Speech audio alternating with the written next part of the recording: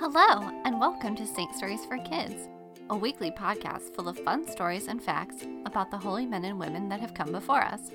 I'm your host, Chantal Barros. Saint Stories for Kids is brought to you by Shining Light Dolls. Discover award-winning Catholic dolls, books, and more.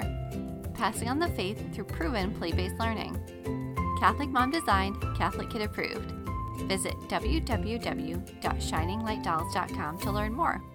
And check out our new puzzle while you're there. Today we'll be telling the story of St. Jude the Apostle, whose feast is celebrated on October 28th. Jude lived during the 1st century in Galilee, was probably a farmer, and was one of the 12 apostles of Jesus.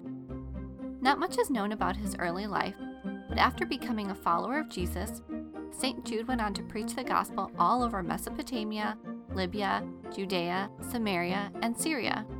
St. Jude is depicted in art with the fire of the Holy Spirit above his head representing his presence at Pentecost. He also is shown wearing a picture of Jesus around his neck, which is known as the image of Edessa or Dandelion. Some traditions say that St. Jude was a vegetarian.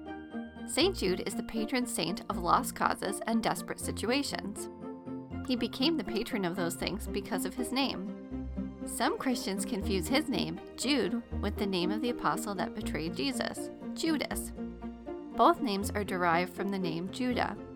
The confusion between the names led people to be afraid that if they prayed to St. Jude, they were really praying to Judas. Since not many people prayed to him, he became known as the patron saint of desperate situations, because he got so few prayers and was ready to help anyone that prayed to him. Now it's time for our story. King Abgar clenched his teeth in pain. Yet again, he had been awoken in the middle of the night by a burning discomfort. Even the feeling of the light silk sheet against his skin was agony. He stared into the darkness of his royal chamber, his mind desperate for a way to stop this horrible suffering. As he lay there, he began to think about someone who he had heard about in court. Word had reached his kingdom of a man named Jesus that people said could perform miracles, and some even said he was the Messiah of the Jews. As the sun slowly began to rise and light filtered into his room, he decided that he would make it a priority to find out as much as he could about this Jesus. Maybe he could help him. That day, the king interviewed as many people as he could that knew about Jesus. He listened carefully to all the stories they told, and finally, by the end of the day, he had made up his mind. He sat down and wrote a letter to Jesus. It said, "To Jesus, the good physician who has appeared in the country of Jerusalem, greetings. I have heard the reports of you and of your cures as performed by you without medicine or herbs. For it is said that you make the blind to see and the lame to walk, that you cleanse lepers and cast out impure spirits and demons, and that you heal those afflicted with lingering disease and raise the dead. And having heard all these things concerning you, I have concluded that one of two things must be true. Either you are God, and having come down from heaven you do these things, or else you, who does these things, are the Son of God. I have therefore written to you to ask if you would take the trouble to come to me and heal all the ill which I suffer. For I have heard that the Jews are murmuring against you and are plotting to injure you. But I have a very small yet noble city, which is great enough for us both." The letter was sent by messenger and arrived to Jesus in a few days' time. Jesus welcomed the messenger and read the letter. He told him to return to his king and gave him this message in reply.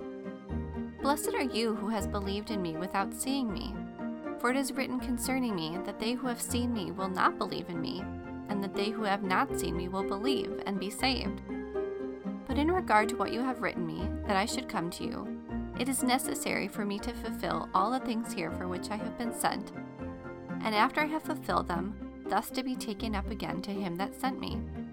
But after I have been taken up, I will send to you one of my disciples, that he may heal your disease and give life to you and yours." After the messenger had left, Jesus took a cloth and wiped his face. He folded it up and handed it to St. Jude. "Jude, after I'm gone, I want you to take this to the king of Abgar for me. It's important. He'll be waiting for it." When King Abgar received this message from Jesus, he was overwhelmed with joy. He would be cured. But then he realized he would never get to see Jesus himself, and sadness washed over his heart. He thought he had just wanted to be healed, but now he realized he also wanted to see the face of Jesus.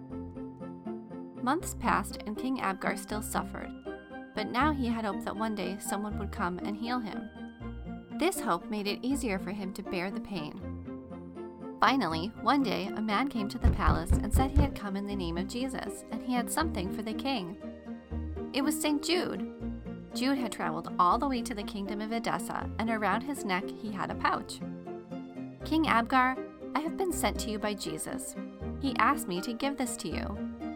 And with that, he opened the pouch around his neck.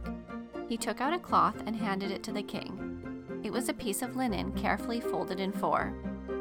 The king opened the cloth, and there was an image of the face of Jesus. Tears filled the king's eyes, and at the same moment, the pain left him. He had been healed, just as Jesus promised. God had heard the desires of his heart and shown him the face of his Savior. The king was so grateful. He welcomed St. Jude into his court, and the apostle catechized King Abgar, his family, and the whole royal court. St. Jude baptized them, and King Abgar became one of the first Christian kings. The picture of Jesus given to King Abgar is known as the image of Edessa, and it is always shown around the neck of St. Jude in religious art.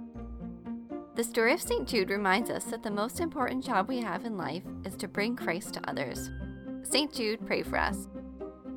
Thank you for joining us today, and we hope you enjoyed the story. Be sure to subscribe to the podcast, tell a friend, and reviews are always appreciated. Until next time.